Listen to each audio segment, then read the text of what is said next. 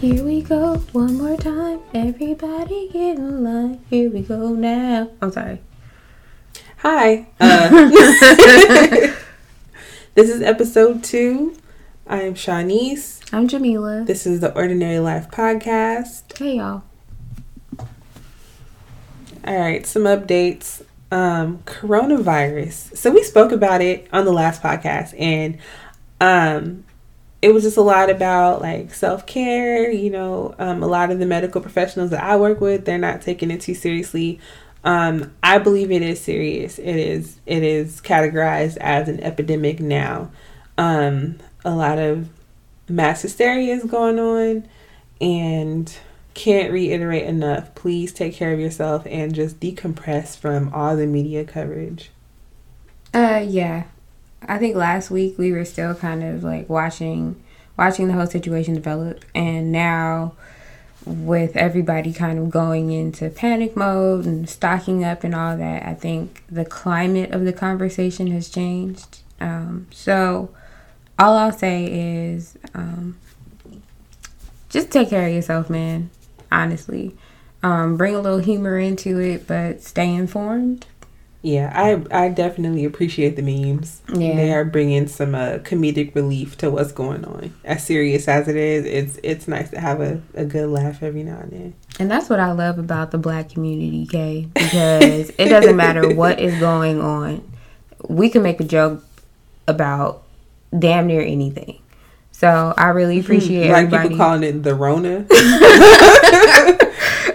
Yeah, like I appreciate the fact that while we understand that it's serious and we're taking it seriously, we're also trying to like thwart off that the imminence of like fear and the feeling of like Armageddon that other communities are like kind of like basking in and like drowning themselves in. Zombie apocalypse. Yeah. The Walking Dead ass.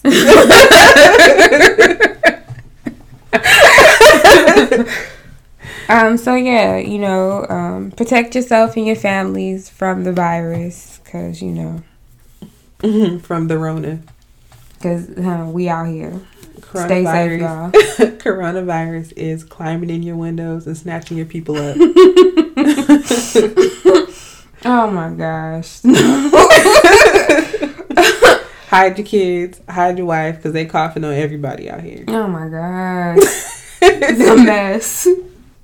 Also, we are reporting live from quarantine, so it's like a kind of quarantine because we stay in the house most of the day, but we have jobs that require us to go to work every night. There's no, you know, ain't nobody sending me home. Yeah, at all. Ain't nobody sending me home, so I'm pretty much quarantined my damn self. But yeah, I do have to still continue to go to work because, you know, the military don't play that. If it's a pandemic, they hope we all get it so we can all get cured together and come back to work. So it's not... And I'm in healthcare, so it's like, y'all really need to be at work. So, coronavirus, and also we gonna be all right. But just in the same vein, ways to decompress from all of the news that's been flowing in, all the scary commentary. Gonna talk about self-care a little bit and the things that we do to detach ourselves from all of the bad news and the energy of fear that has just been vibing through the air for the last couple of weeks. For me, I like to indulge in a little bit of retail therapy. A lot of bit of retail therapy. I think Amazon is getting tired of me. Girl. I started to buy those sneakers that Melody Asani was going to put out. And I'm like, you know what? I'm going to save my money. Look at you. See? The growth? Mm-hmm. You see that? That's growth.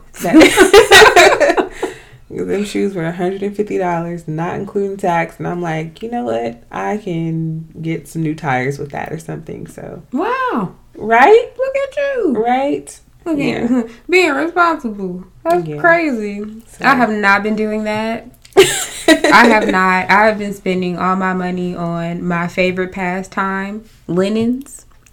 I'm just gonna share. So my favorite things are very soft, very fluffy fabrics. They also happen to be very, very expensive. So I'm in the process of redecorating my room because I've been inspired by Shanice to treat myself. So your girl bought curtains. I have satin pillowcases. I bought brand new pillows. So my bank account is she is very, very lean. She is very sick. She got the Rona. She's asking for So I'm gonna chill a little bit, and just gonna wait for my body pillow.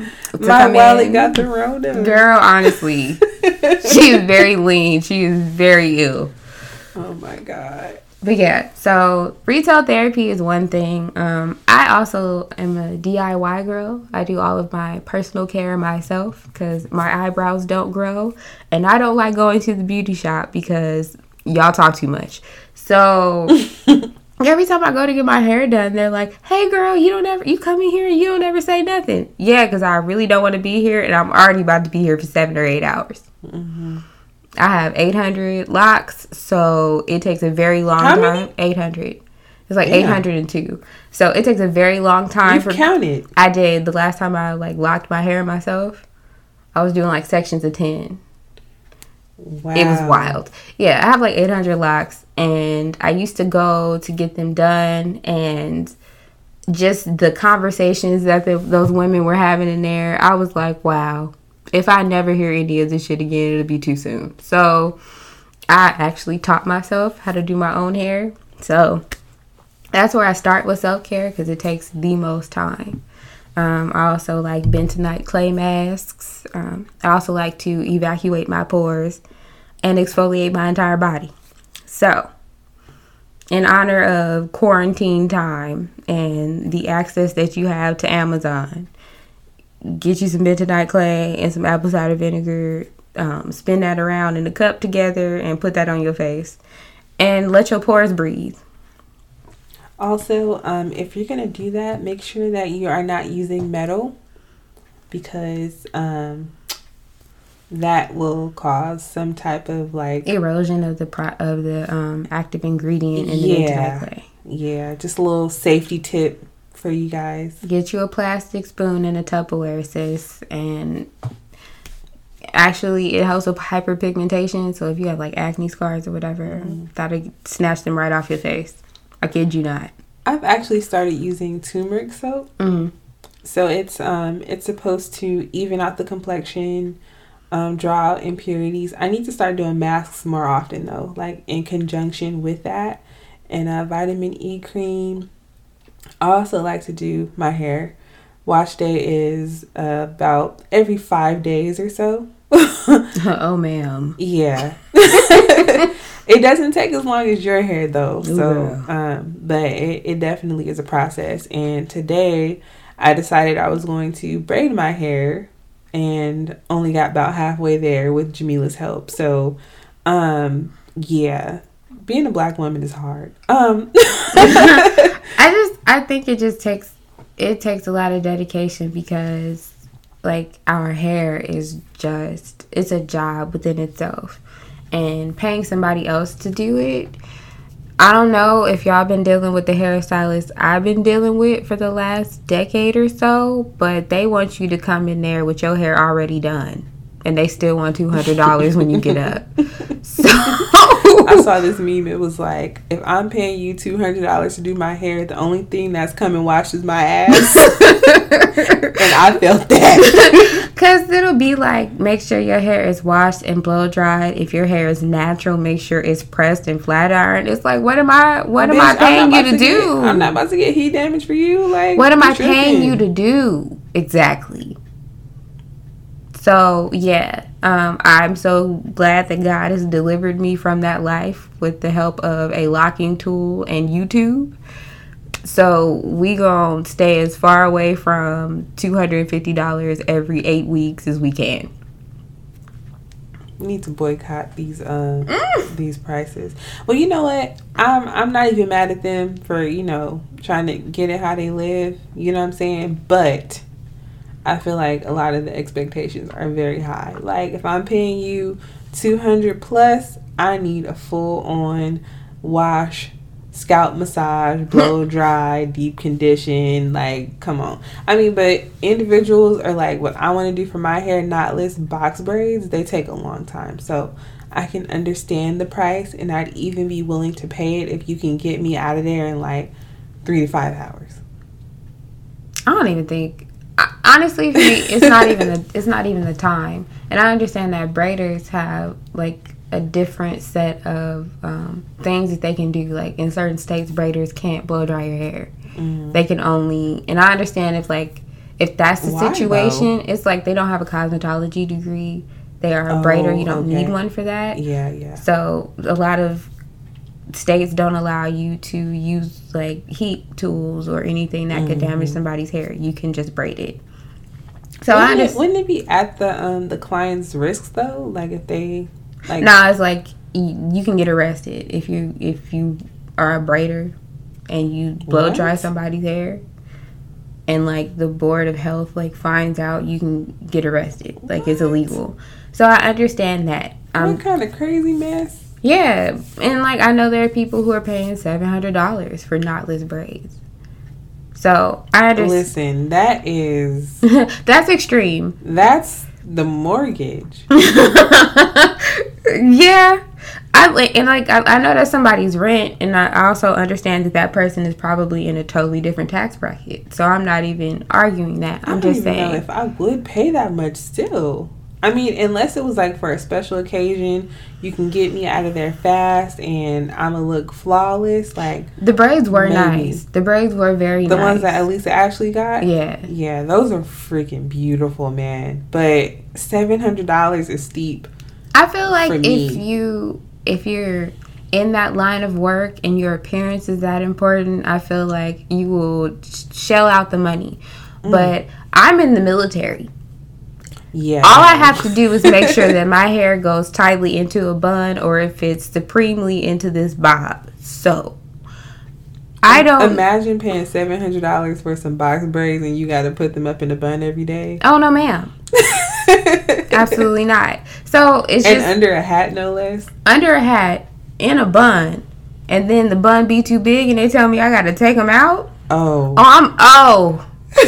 Where's my DD-214? Sorry, for those who don't know, that's the form that you get when you get out of the military. Where's it at? Because I just paid $700 for these braids. Didn't you tell me the other week that you had a coworker ask you like if your hair was yarn or some shit like that? Oh, girl, the racism never ends. Anyway, I think people are very interested in my hair and what's going on with it, because I don't think a lot of people understand what locks are. I think they have like one general idea of what they are. So when they see different variations of it, they're just like, what is that? So if you don't look like Bob Marley, it's like, well, what are you doing? Yeah. So I don't really talk about my hair at work because, not to shade anybody I work with, but they are probably some of the more sheltered and less culturally aware people that exist in America, simply because of the career field we're in. So they don't really have a lot of experience with like dealing with people who don't look like them. So most of the time when we get into those conversations, I'm just waiting for them to say something that's going to be wildly racist, and then I have to correct them. So do you wash those? I mean, do you wash your hair? Do you wash your hair? Like, that's a dumbass question. Like, and it's not that it's a dumb question. It's just like I'm not in the mental space to teach you that right now. It is a dumb question. And like, who the fuck's not gonna wash their hair no matter what the style is? And like I'm a really understanding person. I know a lot of them are not coming from a place that they think is racist, but I think they're trying to understand, but the road to them understanding just leads to a lot of nonsense, and I'm never really here for it. So like I said, I try to steer the conversation away from conversations about skin, hair, all of that, because somebody called me ashy last week and I had to put them to the side like, listen, you know absolutely nothing about that. You don't even know what ashy is. You heard it somewhere and now you're using it. That's not good. And outside of here, that'll get your ass whooped. I need you to know that. Speaking of coworkers, it is extremely hard to work with people that are different from you. They've never worked with people that look like you or that are from where you're from, and trying to like relate to everyone in a cultural way.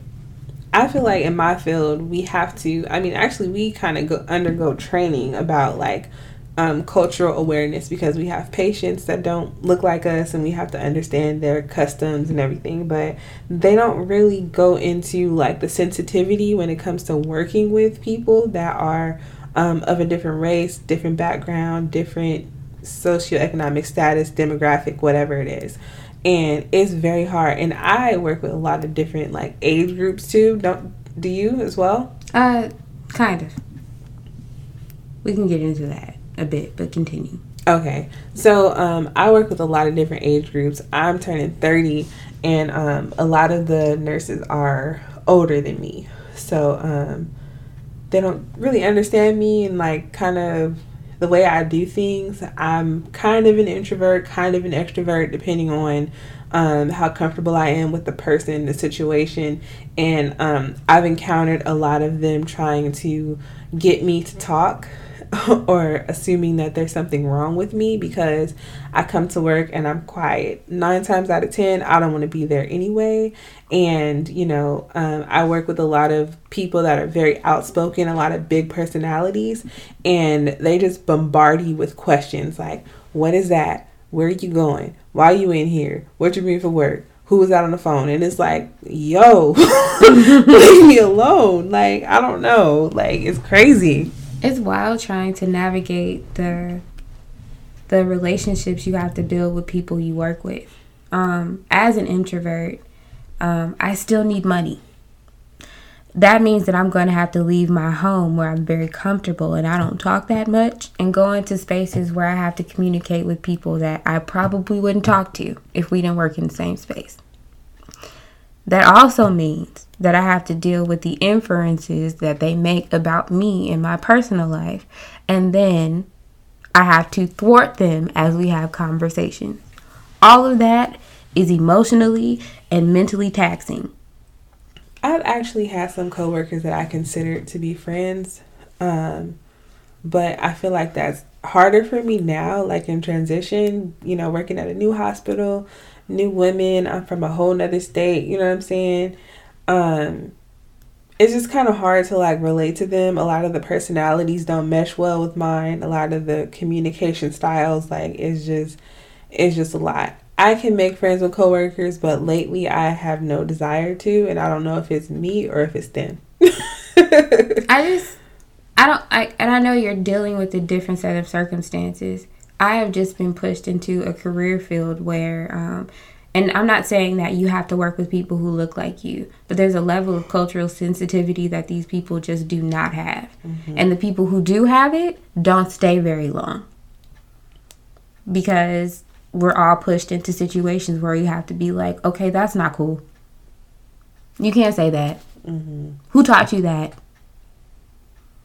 And it just makes it so that cultivating a friendship with with somebody like that outside of work is just added stress that I can't take on.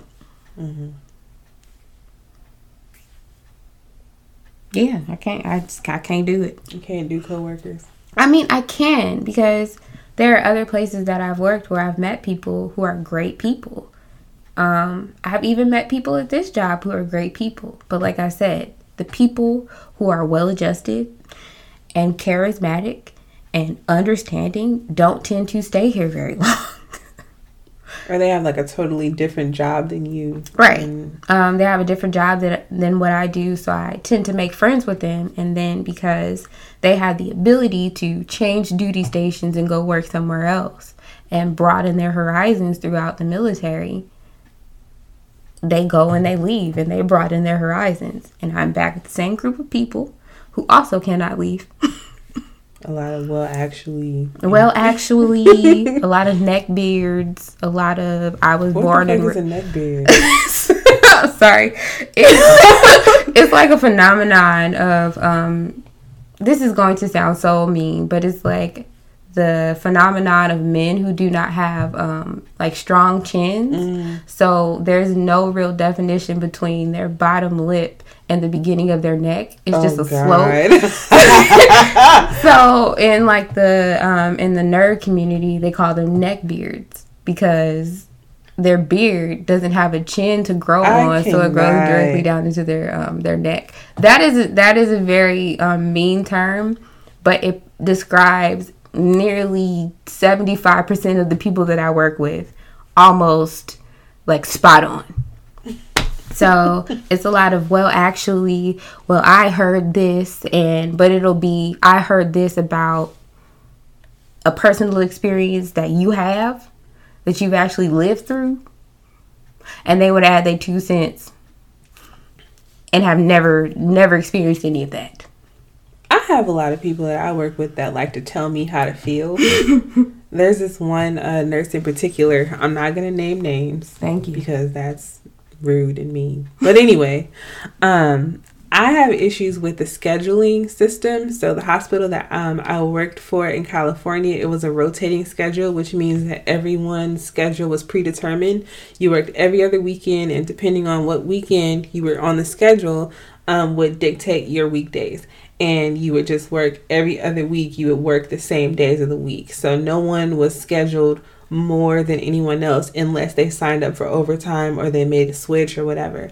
This hospital has self-scheduling, which isn't true self-scheduling. It's like you put in a request for the days that you would like to work, and depending on the needs of the unit and the skill set mix, they'll put you wherever you're needed, and that'll have me working about 5 days in a row sometimes. And I'm like, what the hell? So this one night I was at work, and I was talking to one of the other nurses about, my frustrations with being called in on, what could have been a day off and all this stuff. And this other nurse is like in a whole separate room, overhears a conversation, and she turns around and she's like, well, that's just the way it is. And if you're on call, you just need to just be prepared or whatever. And I'm like, sis, I was ready.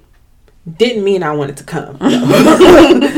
Yeah, like, well, you're just gonna have to get used to it. I ain't gotta get used to shit. Okay. I don't know, the phrase "you're just gonna have to" coming from anybody, that really gets under my skin, because all I have to do is stay black and die. Period. I don't have to be prepared for anything. You can say that it's a good idea to be prepared.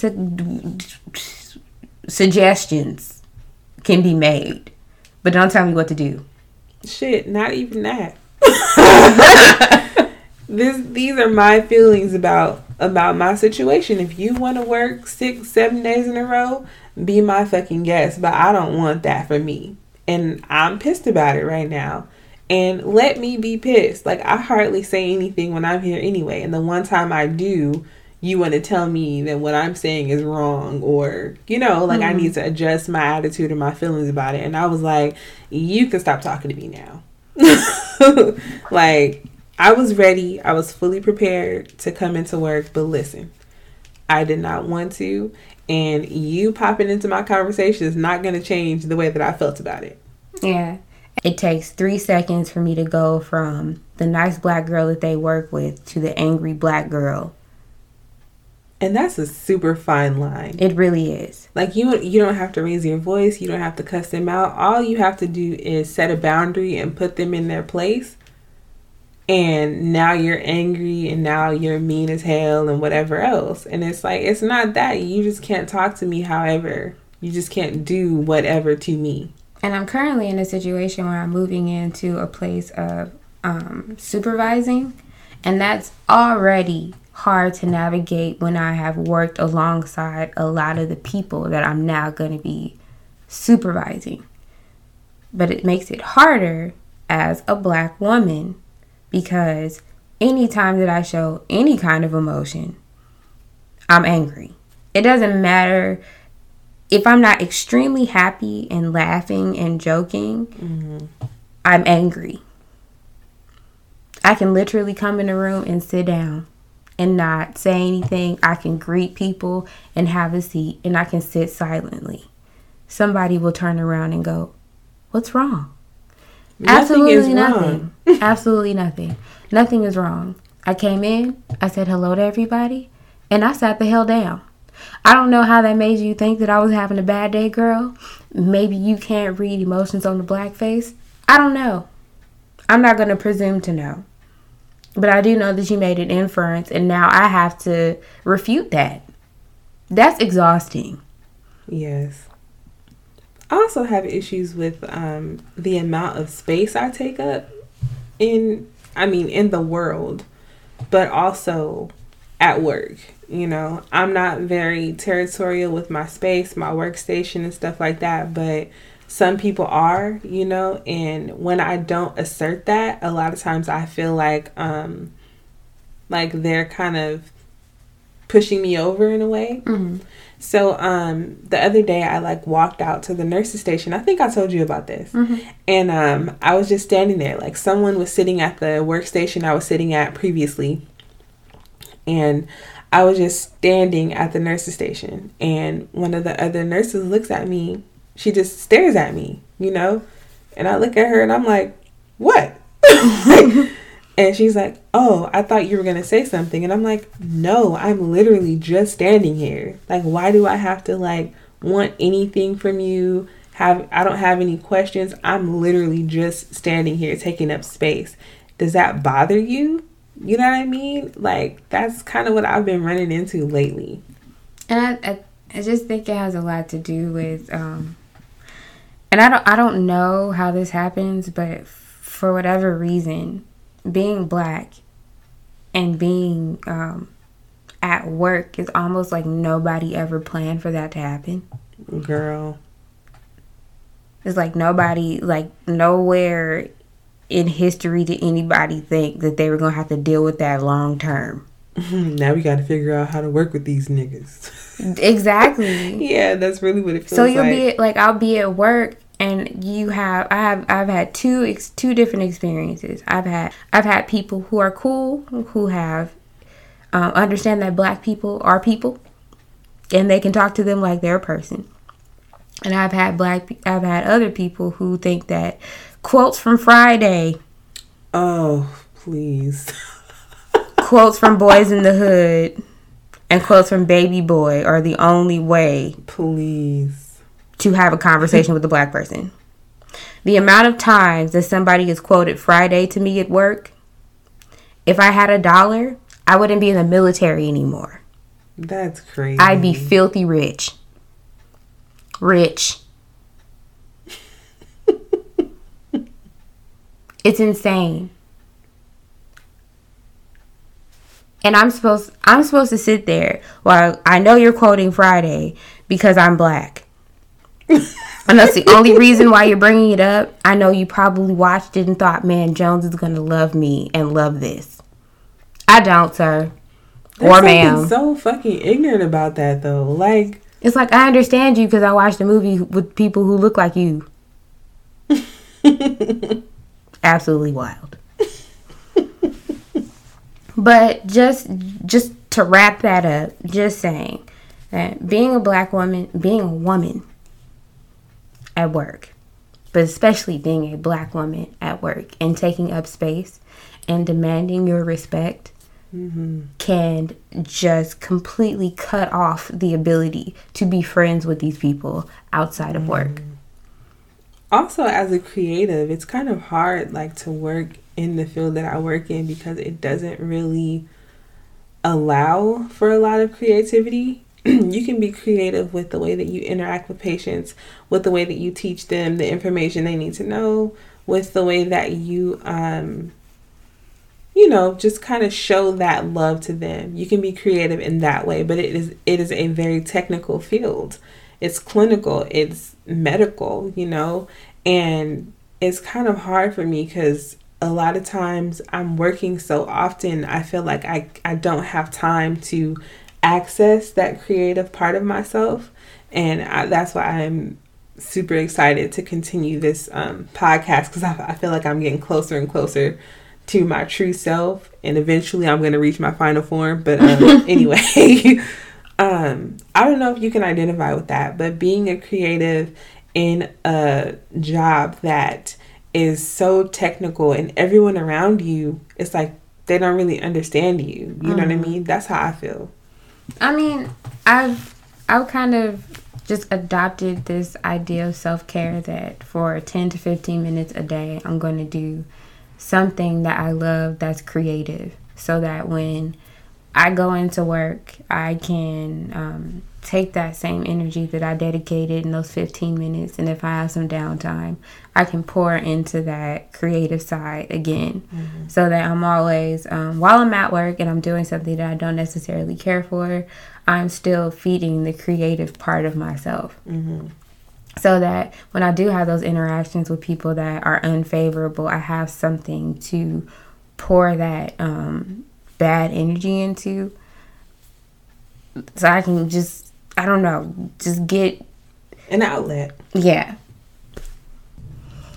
Speaking of an outlet, can't really listen to music at work, so I spend a lot of my downtime at home listening to new music, and Jay Electronica just dropped. I don't know if is it a dual project with Jay-Z? Is that what it is? It sounds that way. He didn't mention Jay-Z, and honestly, I don't think he needs to, because it's freaking Jay-Z. Yeah.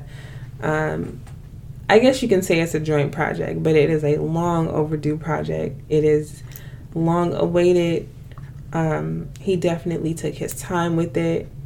A lot of people were saying that they kind of wanted more, I guess. Just the anticipation of it all for the last decade, basically. Like, I feel longer. Like that's the main reason why Jay Electronica never put anything out, because it just got further and further and further away from people saying he was the best thing that ever happened to music. And it was like, how am I going to live up to that hype? He actually says that in one of the songs. Like, y'all wondering why I waited 10 years, because y'all not going to be happy with anything I put out, because it's been 10 years. I was happy with it. I mean, I am too. I loved it. And I just saw a bunch of memes and stuff from my fellow hip-hop heads, because we can definitely be sticklers for what we wanted to hear and what we expected from certain artists. And they wanted Jay Electronica from 2010. They wanted to hear Just Blaze beats, and that's not what we doing. I think it is it's necessary for any artist to evolve and to change their sound and to experiment. I don't think it's fair for a person to keep making the same thing over and over again, because that's what you want to hear. At the end of the day, that's his outlet, that's his craft, and he should have agency over it to do what he wants with it and what it sounds like. And I'm very happy with it. It still very much sounds like him, but it's a lot of experimental beats. I kind of liked the Dream being laced through there. Yeah, that was nice. He's been nice, the Dream's been doing that a lot. Little sprinkle in there. Yeah, I think he found his lane, which is gently pressing his vocals into somebody's beat. Yeah. Okay, like Fubu on Sit at the Table. Yes, I was like, I'm here for it. Yeah, like Just do a little bridge, a little reprise, and gone. Get it all the way together. Yeah, but just a lot of the beat selection on the album, I like. I think it's The Blinding. Is that what it's called? It's like second and third song. Mm-hmm. Y'all could get at me if I'm wrong, but I think I think it's The Blinding.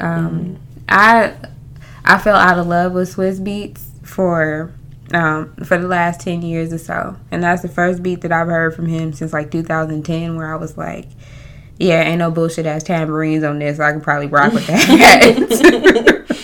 Bullshit ass tambourines. I'm not a fan. I love the tambourine in church. Mm-hmm. I'm not a fan of it when Swiss Beats gets it in his hands. I don't like that. So it's the first Swiss Beats beat that I heard, and I was like, oh, we're going somewhere here. Mm-hmm. We've gotten somewhere. I mean, it's a 10-track album, but I feel like I already have like 3 or 4 like favorites that I have to listen to first, and then I'll listen to the whole thing from top to bottom. And right now my favorites are The Never Ending Story, Fruits of Our Labor, Ezekiel's Will, and Shiny Suit Theory. Mm-hmm. Oh my god, I love Flux Capacitor simply for the fact that it is very New Orleans.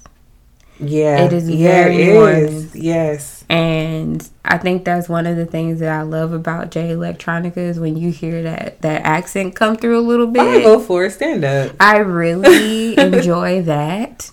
So it was good to hear him. Like, Jay Electronica loves where he's from, and we respect that. But it was good to hear him actually get onto a beat that sounded like home. So that was dope. Listening to that album actually made me go back and listen to Exhibit A and Exhibit C. Mm-hmm. And I just fell in love all over again. Like, just feel good beats, crazy flow, crazy analogies and metaphors, and like wordplay. Like, come on, King. Yes. But yeah, happy that it's out. Happy that he put something out. Happy that I get to listen to some new Jay Electronica. And to everybody out there saying what it should have been, hush. Okay, he didn't have to do nothing. Honestly, he didn't have to do nothing for us.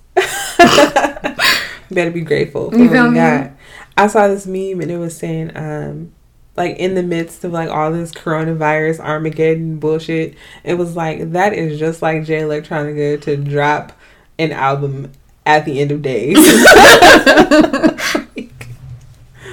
So, yeah, I'm going to keep listening to it. I've literally listened to it from end to end without skipping anything, without wanting to skip anything. So that's hard to do for me.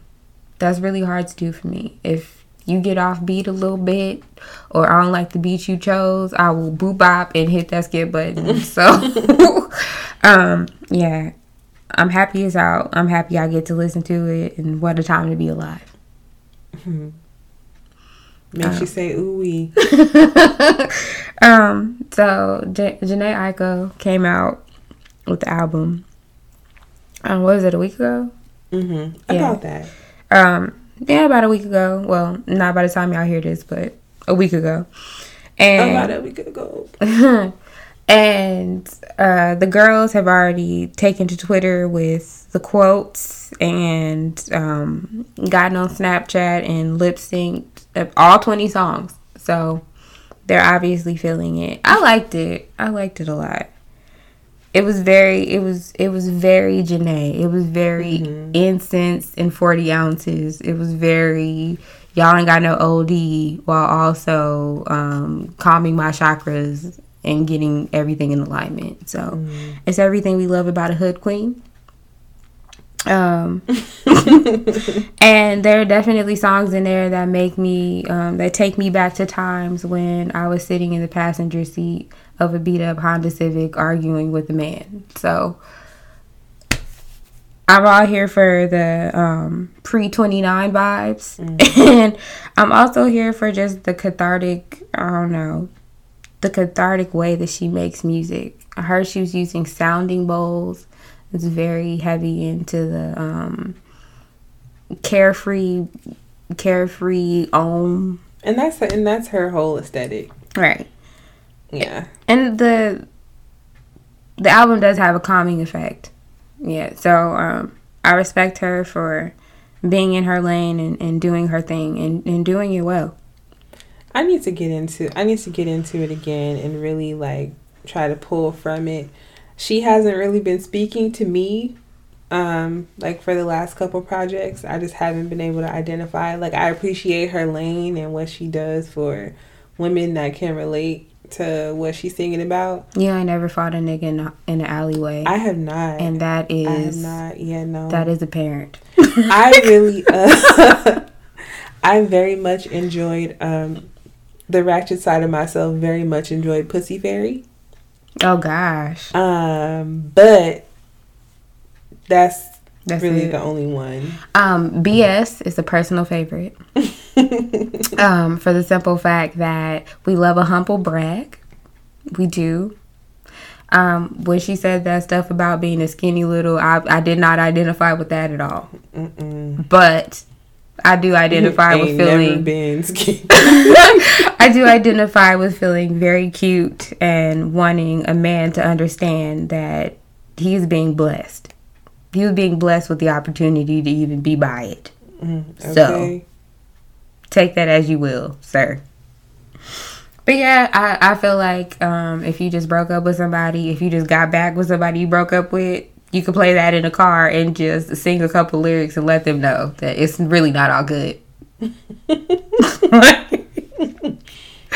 Expect to see several Jhené Aiko quotes pre-summer when everybody start breaking up. That's when I feel like it's gonna be a lot of subtweets. I feel like people are gonna step into their final form and just go straight to her. Cuffing season is coming to an end. She's getting warm. Yeah, and I think this is the perfect soundtrack for that. Yep. Cut them off, sis. Anyway, Lil Uzi Vert finally released Eternally Taki, my bad. I am a Lil Uzi Vert fan. I'm not necessarily a fan of his music. I'm more of a fan of him as a person. So his carefree black boy joy. Just yes. I'm gonna be me, and y'all could like it or y'all could move. Right. So I liked it. I enjoy him a lot. I also enjoy a little bit of just mindless fuck shit on an album. So he is my supplier of that. I thought it was cool. But I think Pharrell really just spoiled me with Neon Guts. So if it don't sound like that, I'm kind of like, And like Neon Guts was the first song that I heard by Lil Uzi where I was like, oh, we're really getting into melodies. Yeah. Yeah. Like, we're actually caring about, like, the instruments that we use. That's deep. But, I mean, Pharrell will do that. I am a diehard Pharrell Williams fan all day and all night. Like, so when I heard that, I was like, oh, let me actually give Uzi a try. And like nothing else that he put out sounded like that at all. That was the gem on that album where it was like, y'all wanted a good track. Y'all wanted melodies. I got one. The rest of this is gonna be me screaming though. So you can get with that if you like it. If you don't, you can also exit. It's right over there. So. Eternally Taki is everything I expected it to be. Mindless nonsense that we are here for. Mindless nonsense. I don't want anyone to ever say that about my music. But I mean, Lil Uzi Vert said that. He was like, me making music is easy. I just say whatever comes to my mind. And I think that can be cathartic, especially if you just left work and you really want to just scream in the car, but you don't want to look crazy, turn that shit up. I kind of feel like that, and this is completely off subject. Not completely, but I feel like that's what happened with Solange's When I Get Home. And actually, we just passed a year since that album came out.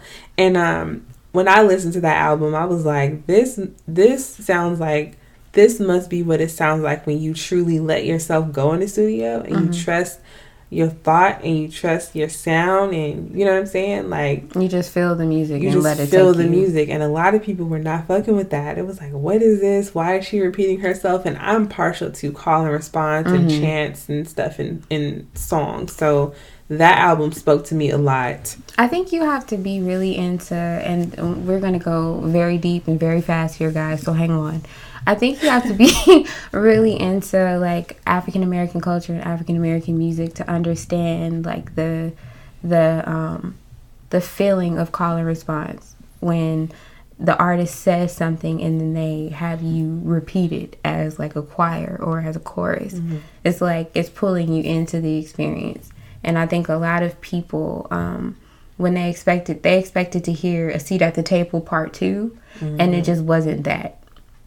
And I always will stand an artist who does not make the same album twice, because I never know what I'm going to get. When I go to pick up a Drake album, I know I'm going to get So Far Gone Part 10. I know that. When I go to pick up a Kendrick album, I don't know what's about to be in there. I have no idea. When I go to pick up, who's somebody Even else? J. Cole. J. Cole kind of rides a median with that. Now don't get me wrong, like, he's been relatively safe with his music, but he's reinvented his sound with each release. Like, it's grown layers. yes, I'll say that. He hasn't gone from, like, jazz to, like, hardcore hip-hop to, like, rock. You know what I'm saying? No, and I feel like he hasn't done that. I feel like Kendrick has experimented with different sounds. J. Cole stayed with the same sound, but the layers to the writing have grown. For me, even the sound had changed, because after listening to 2014 Forest Hills Drive and then going into For Your Eyes Only, it was like a totally different sound, storytelling, just a different vibe altogether. And then we got KOD after that. And for me, I feel like he's grown musically, not just lyrically, but like just the sound and where he's willing to go. He's not that experimental. Yeah, no. But I have seen a transition. That's growth. Yeah, definitely.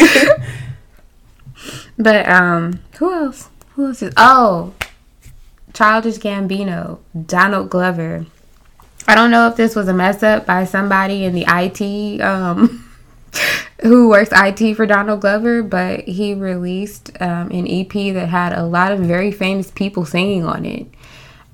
Did you get to hear it? I got to listen to a little bit of it. I guess people were like screen recording it, but it's gone now. Damn.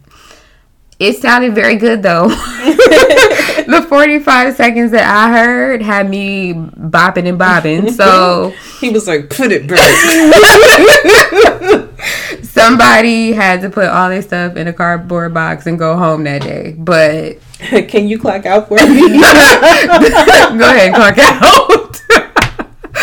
It's not funny that somebody lost their job, but we do appreciate your slip up, because we got a little bit of music from Donald Glover. I guess he's not going by Childish Gambino anymore. Maybe he is. I don't know. But Donald Glover presents.com. That's where people heard it. That's where it was at. I had to scour the internet to hear the 45 seconds that I got, and it was lit. I'm hoping he releases it though, because it was very vibey, very summery, but not somber like the stuff he put out a couple years ago. Like Awaken My Love. No, not Awaken My Love. Like Feels Like Summer. And, yeah. You know, This Is America and all that. It sounded kind of upbeat, kind of not pop, but also not like hardcore hip hop. Like Guava Island ish. Yeah. Okay. Yeah. So I'm hoping we get to hear that one. I really am, because it sounded lit. Okay. Speaking of summer, it's time to start trying to get that summer body together. Didn't say which summer. I'm just playing. I'm aiming for 2020, because everything else about this year has gone very wrong. So at least my body can be right. At least I can be snatched. At least. They snatching up the toilet paper. At least I can be snatched. So I think we've started and stopped this whole like healthy eating, healthy living journey because life comes at you fast, and eating broccoli 5 times a week just makes me want to fight.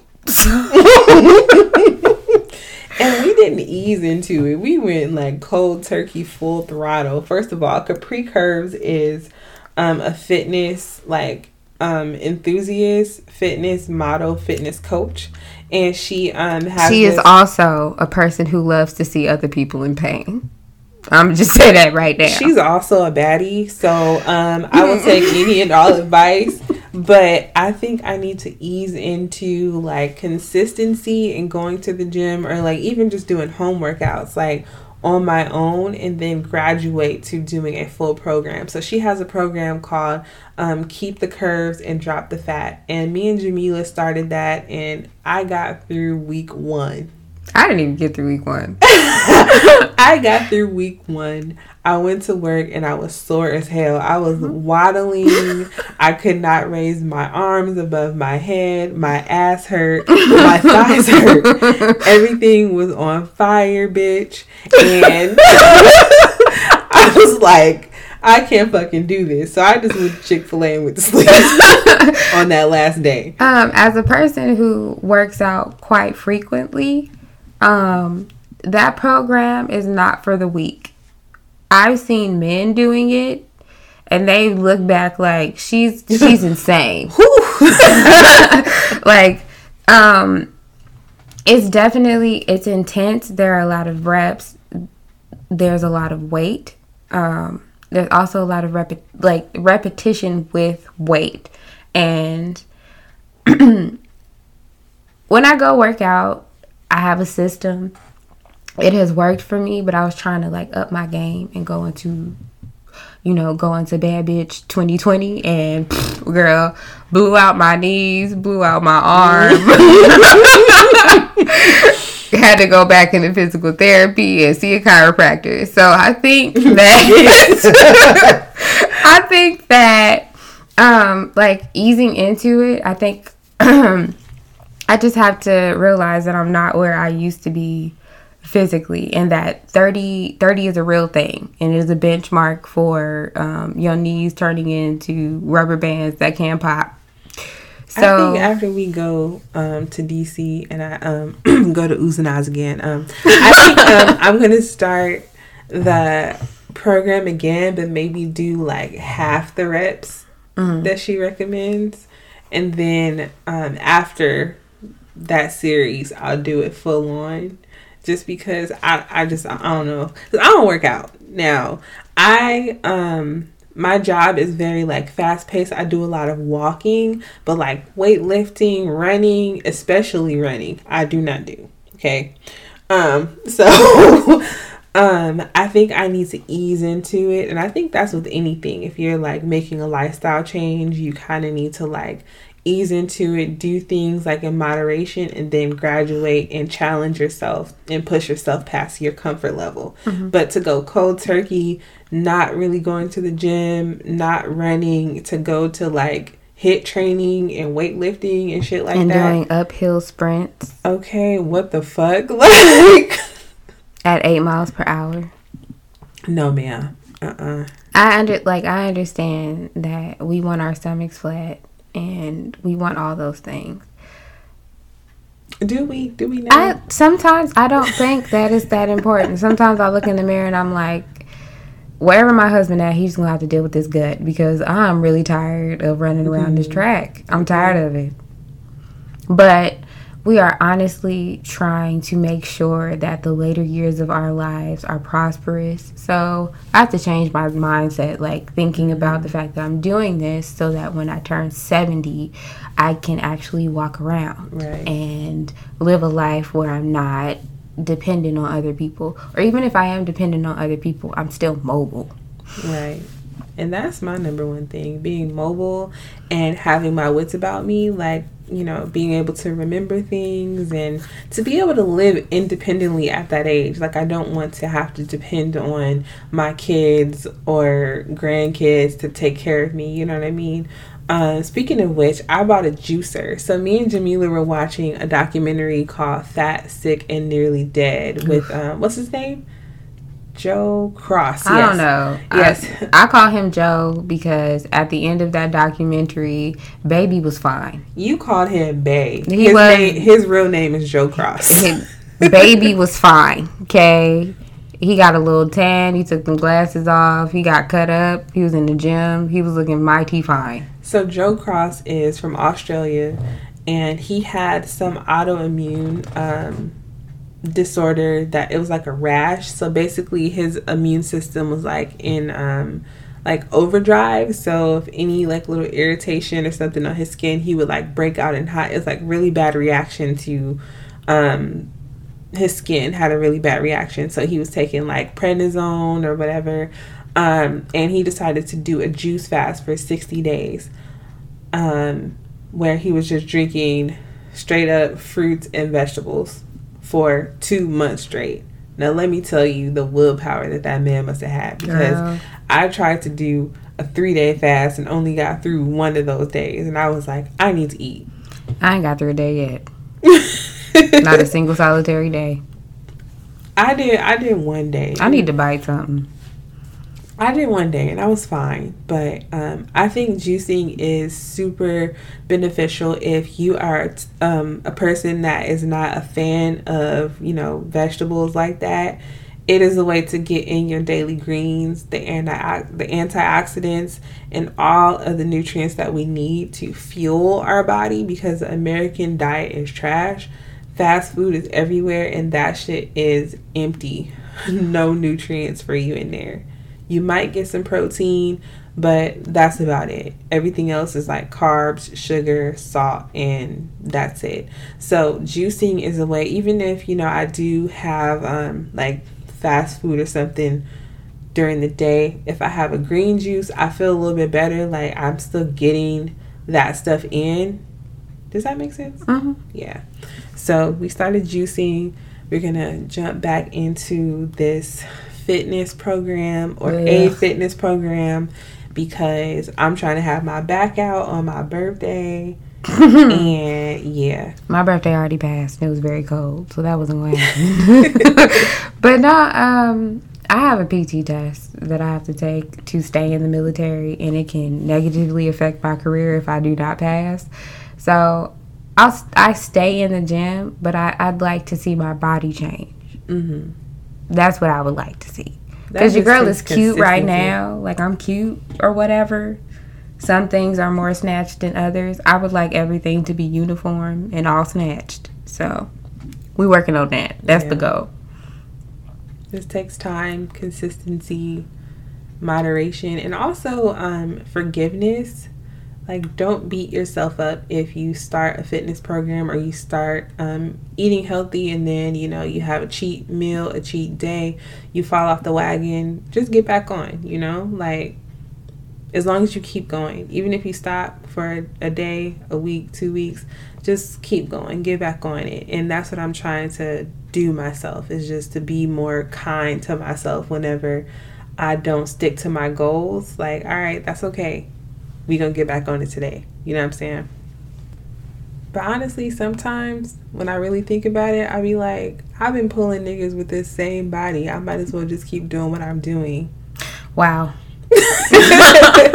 Wow. I do not feel that way. Because the niggas I've been pulling with this body have been trash. So maybe we need to revisit.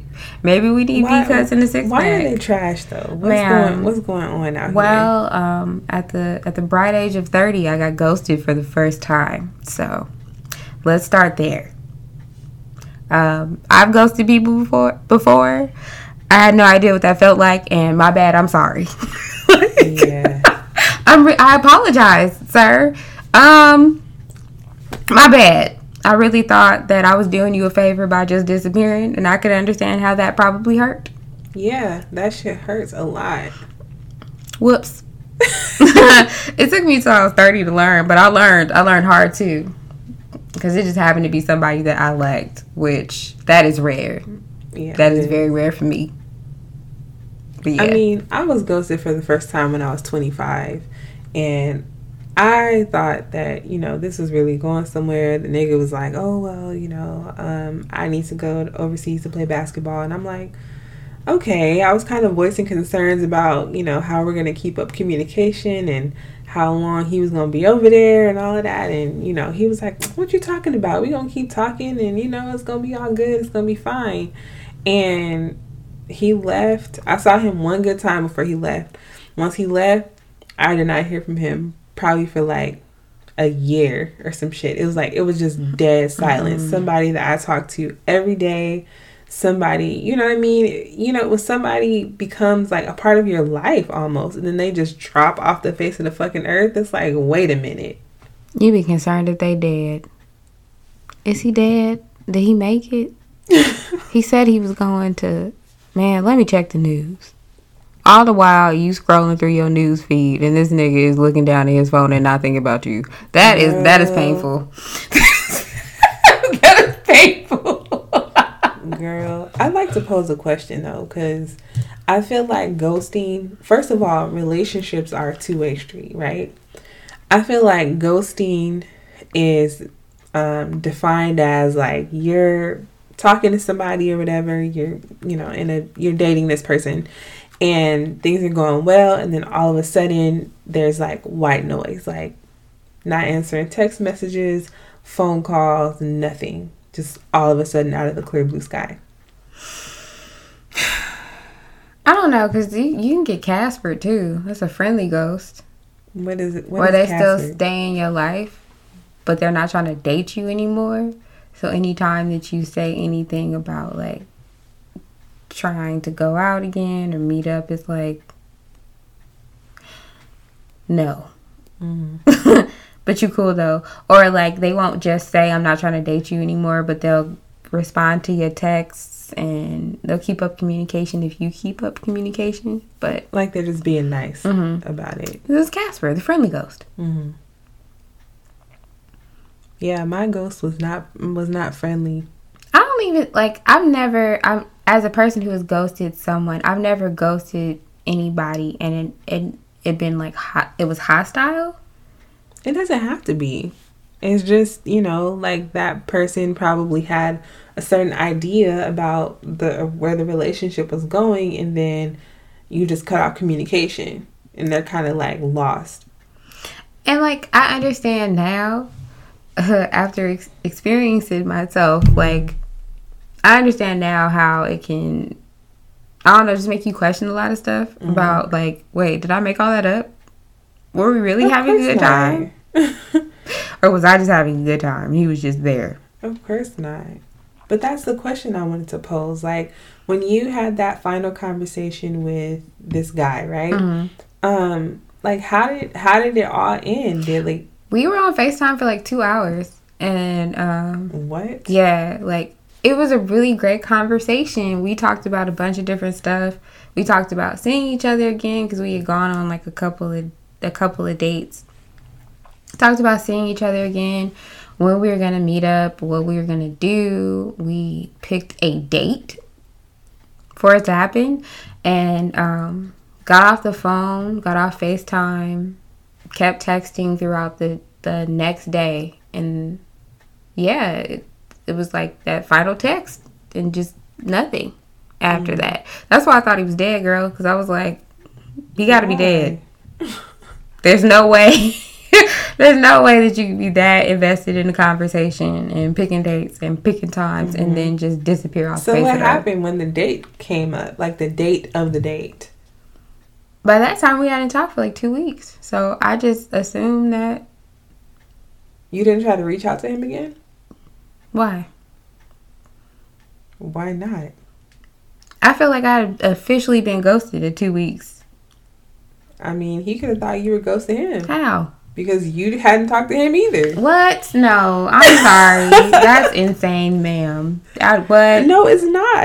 It's a two-way. Relationships are They go both ways. And I understand that, but it was just like the nature of the relationship was that we kind of like went back and forth. Everything was really mutual. So if like the conversation ended the night before and he was the last one to say something, and like let's just say I fell asleep or lost track of time and was trying to respect the fact that he was sleeping, in the morning I'd hit him up.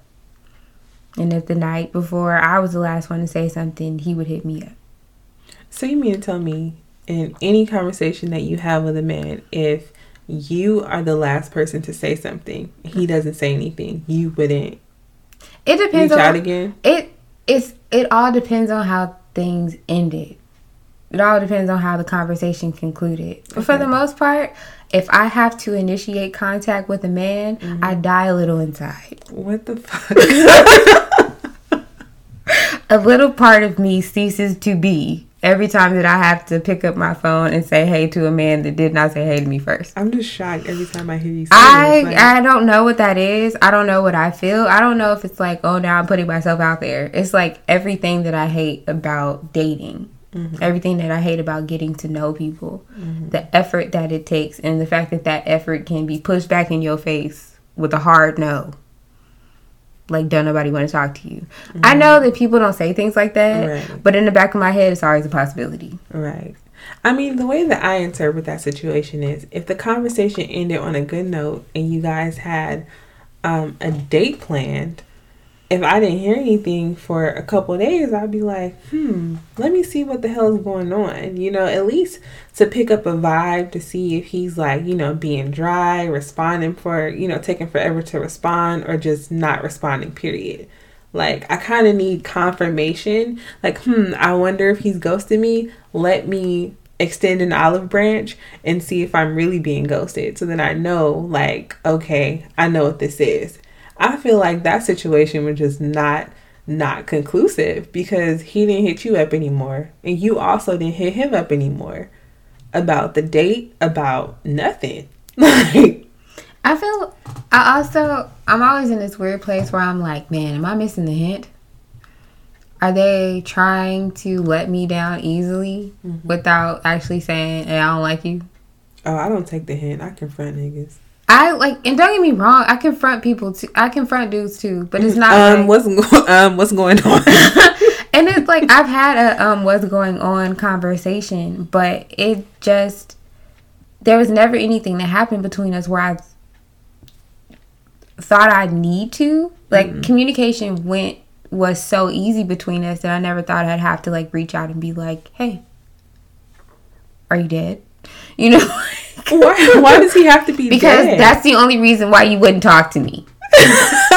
And there is the conceited part of my personality popping right the fuck out, because I cannot imagine, as cool as I am, why somebody would decide that they don't want to talk to me no more. So you have to be dead. Like, that's the only thing I'm willing to accept. So he doesn't walk the earth anymore, as far as I'm concerned. I think you guys both ghosted, honestly. I think I ghosted by proxy. I did not I did not make the choice to not talk to that man anymore. Yes, you did. He made a choice by not texting me back for several days. I sent the last text. I got ghosted. What? I'm supposed to double... no, I am not sending you 2 texts in a row. I respect myself. What? Yep. I'm sorry, I said it. I said it out loud. I don't mind. Well, okay, look. I don't mind double texting. Like, so let's say I was the last person to send a text and the conversation ended naturally. Like, maybe the last thing I said was okay, or something where I don't really know how he would respond to that, right? I'm not really even looking for a response to that. But if I'm the type of person, if I have something to say to you, or if I want to talk to you, I'm going to say whatever I want to say. I don't give a fuck who texts back last. Wow. I don't have that. Really? I don't. Communicating with people is already like taxing for me. even if you know he's feeling you, the last conversation it went well. Yes. Y'all talked for 2 hours. Y'all had a date plan. Like, out of curiosity, you wouldn't have just hit him up like, hey, you know, how are you? Haven't heard from you in a couple of days. Let's just say you're right. Right? I am right. Wow. Let's just say you're right. And we mutually ghosted each other. Mm-hmm. Right? Which means that I was not important enough to him to hit me up and see what was wrong. Mm-hmm. And he was not important enough to me to put myself out there to hit him up to see what was wrong. Mm-hmm. We probably saved each other a lot of grief. Probably. Mm-hmm. And, I mean, as far as, like, communicating with men is concerned, I am always on the fence about whether that's a good idea at all. What are you saying? I'm just saying, like, every time I talk to a man, I'm just like, man, I could really be doing something else. What? I know, it's crazy. Because I'll be on the phone like, man, what if this don't work out? What if I can't get these hours back? Why are you worried about that? I don't know. I mean, for me, dating is an opportunity to get to know someone. I don't like getting to know people. I know that, but girl, like, how you gonna meet your husband? I don't know, and I'm still waiting for God to be like, hey, girl, I know that you've been waiting for a long time, but that's him. I'm really at the point where I'm kind of like content to just have Jesus tap me on the shoulder and him right there. You see old boy with the glasses on? That's not gonna the one that don't match? That's not gonna happen. You see Olu from Earth Gang? Faith without works is dead, sis. You see Olu from Earth Gang? Okay, but you need to get backstage. What? How the fuck you gonna meet Olu? I'm just screaming his name in the crowd and he's gonna see me out of everybody. Wow. and that's gonna be that. Because dating is really hard for me. Meeting new people is really hard for me. Mm-hmm. Meeting new men is scary. Yeah, it is. And for the most part, I feel like I do it wrong. All the time. So I don't believe you do anything wrong. I do think you give up pretty easy though. I do. I do. You don't do any investigation and just kind of like, I guess that's over. It was fun while it lasted. It was fun. I met a new person. I didn't have a bad time. Like, the nigga didn't text you back in 5 hours. It's like, that was fun. That was fun. That was fun. I'm glad he answered while he was still alive. Oh my God. Now he's dead to me. What the fuck? Listen, I didn't say that I make sense. I don't even pretend like I do. Sometimes I talk to myself and I'll be like, girl, we do not have time for the nonsense that you are keeping up in here. All right? But that's how I feel. That's how I feel. And like, I really feel like I have one last talking phase in me before I just concern myself with flights and hotels and seeing if they will let me bring my dog. Like, I really feel like I'm one toe. I'm one toe away from being completely committed to that. My whole body, except for my pinky toe, is completely committed to getting on flights and not worrying about these men. The talking phase is very awkward. It is a very awkward place to be because you're not like officially in a relationship with that person. You're more like in a pending relationship situation. Shit, so to speak. We're not doing those. It's like I even found out today that my like definition of dating is wild. It's not the universal. It is not definition.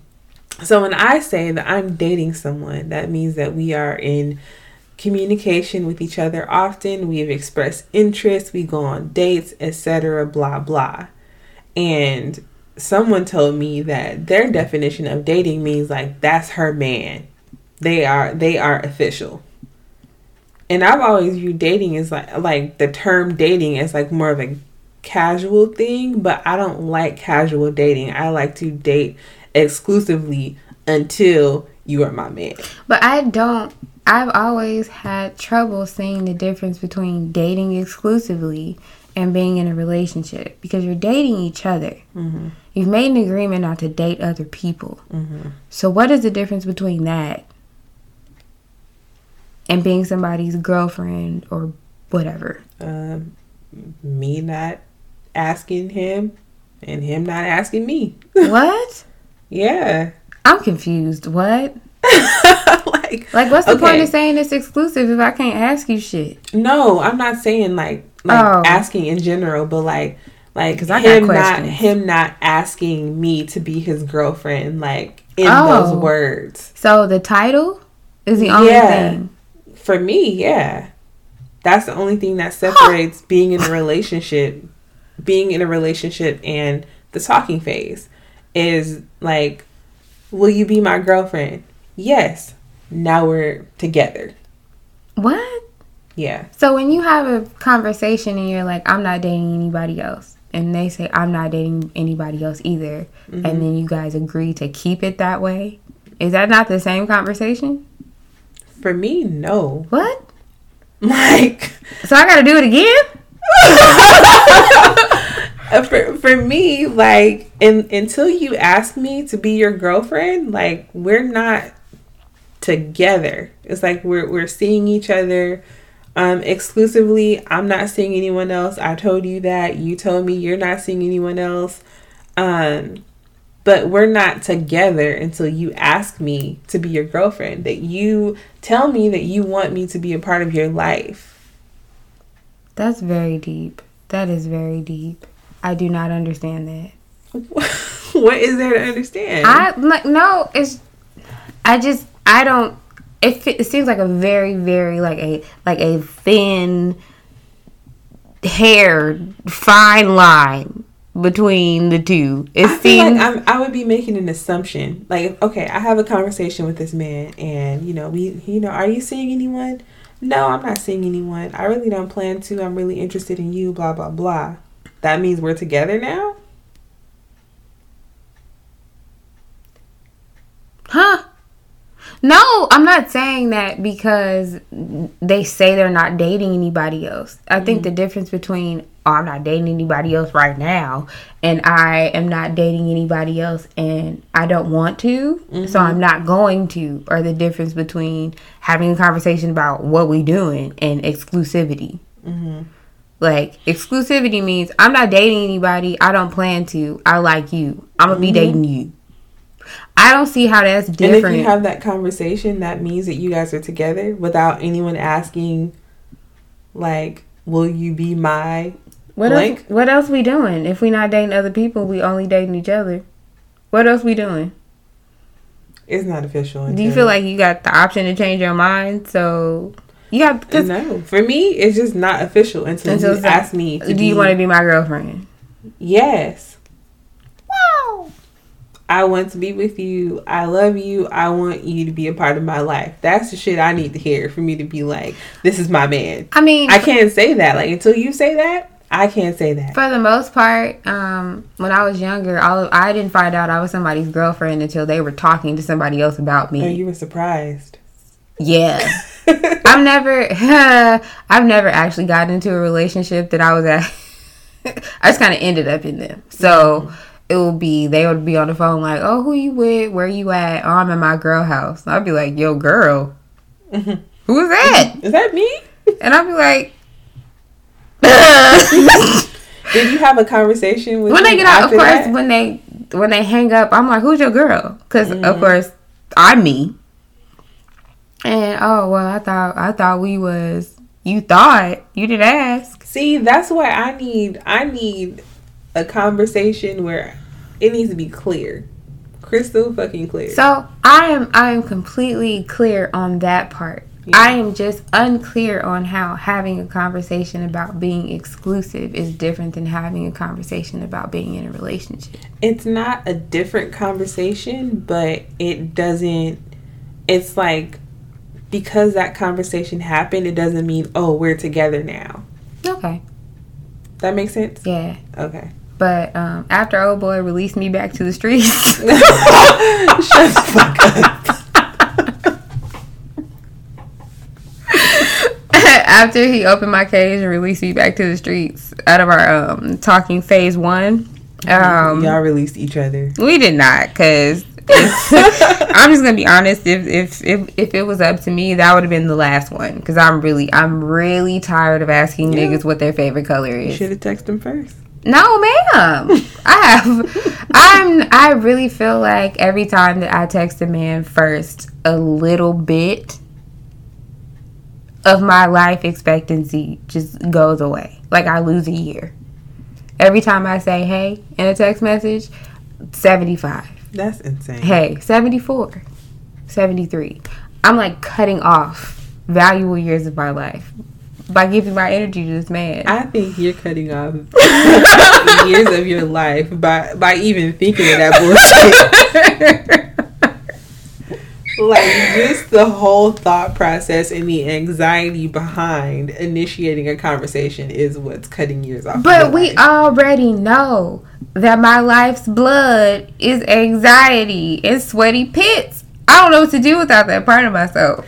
I have anxiety too, but not. I mean, if I really like someone, I don't mind trying and showing interest. And it's just, let me be clear. I am just that way about the talking phase. I am just that way when we are very unclear about how we feel about each other. When we get to the other side of that and we both agree, like, I like you, you like me, we're dating exclusively, you're my boyfriend, girlfriend, whatever you want to call it. When we get to that side, I'm very secure in initiating conversation, reaching out, whatever. But it is the absence of that commitment to each other that makes me like, why do I need to keep reaching out? And I also think it's rooted in the fact that I like to be pursued. Mm-hmm. So when I feel like that's not happening, I feel like they're not interested. I don't know. I guess my definition of being pursued is like a little more broad, because I feel like a man can still pursue me while I show interest, because I like to think that men, and not to say that you don't think this, but I feel like there's a narrative out there saying that men are they are formless and void, they don't have feelings, they don't give a fuck about nobody but themselves, and I believe that is completely untrue. I believe they feel very deeply. I think that's true about 50% of the time. I don't. I think 50%. Maybe 25. 45. Come on. Like 36%.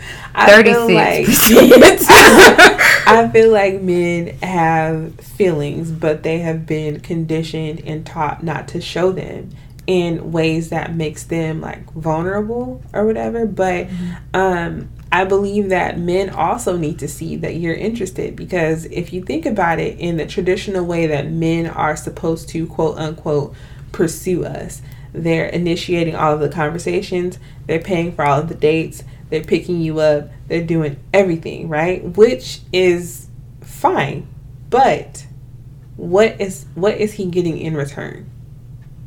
And like, I want to be clear that even though I do not enjoy initiating contact, that I do. It's not like I'm not dry, and for the most part, if I'm interested in somebody, I'm very transparent about that. Like, I'm interested in you, I like the way you look, I'd like you to touch my neck at some point. So I'm clear about all of that in the talking phase, but it's just there's some type of disconnect for me when I have to reach out to a person and I don't want to. But I'd much rather just have them call me. Hey, it's not fair. It's not fair. I don't make the rules, but them the rules. I'm growing up though. I'm sending hey texts. I'm sending how was your day texts. I'm getting out here. That's progress. It really is. Because my phone used to be a wasteland of heys and good mornings that I did not respond to. So, hey. Yeah, one more talking phase. I got one more man to come in my life and say he want my number and try to get to know me. And if that don't work out, y'all can catch me on the next flight. Cause I'm not playing no more. By 35, well. Oh my gosh. Honestly, like, but not well. It's just gonna be like bon voyage because I'm going on some other trip. I'm not hanging out. Yeah. I ain't got it in me no more.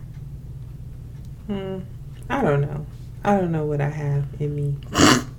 I'm just hopeful, and I'm going to try to keep being vulnerable and transparent and expressive with my feelings and just hope for the best.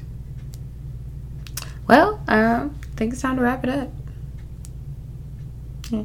Thank you for tuning in, guys. Hope you enjoyed the conversation. Hope to continue the conversation on our Instagram page, the Ordinary Life Podcast. We'll be posting a couple of questions on there, and we'd really appreciate it if you guys interacted with us. So yes, please engage with us. Yeah, we know what you want to hear. We know if you like the episode, things you don't agree with. We want to start a dialogue. So check out the Instagram page. Check out our personal Instagram pages. I Must Love Tribe, and Shanice is at Nicole Rose, NYCOLE Rose. All right. It was good talking to y'all. All right. See y'all next week. Bye.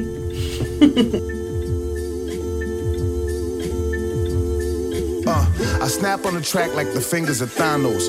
Como también nosotros perdonamos a los que nos ofenden. It's all love, all Wimbledon with the pendant. All I have in this world is my flag and my sword. I'm on the battlefield with the flag of my Lord. My shahada is my cantata. My heart chakra light up when I make size that faja. Padre nuestro que estás en el cielo, our heavenly Father. Like Vince Staples said, we just wading in the water. My people out in Flint still bathing in the slaughter.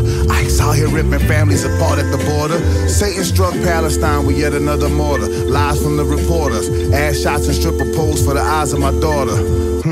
Swing low, sweet chariot. My train is on schedule, but I had to take the Underground Railroad like Harriet. Weave the whole industry, every jab I parried it. My cross I carried it. My crown of thorns to Calvary from Nazareth. The orbit was too wide to calculate the azimuth. The journey was technically unexplainable, hazardous. Rise, young gods, all paths lead to Lazarus. The dry bones that lifted up from the valley dust. The prayers of the slaves are the wings that carry us. A field full of dreams is where they tried to bury us.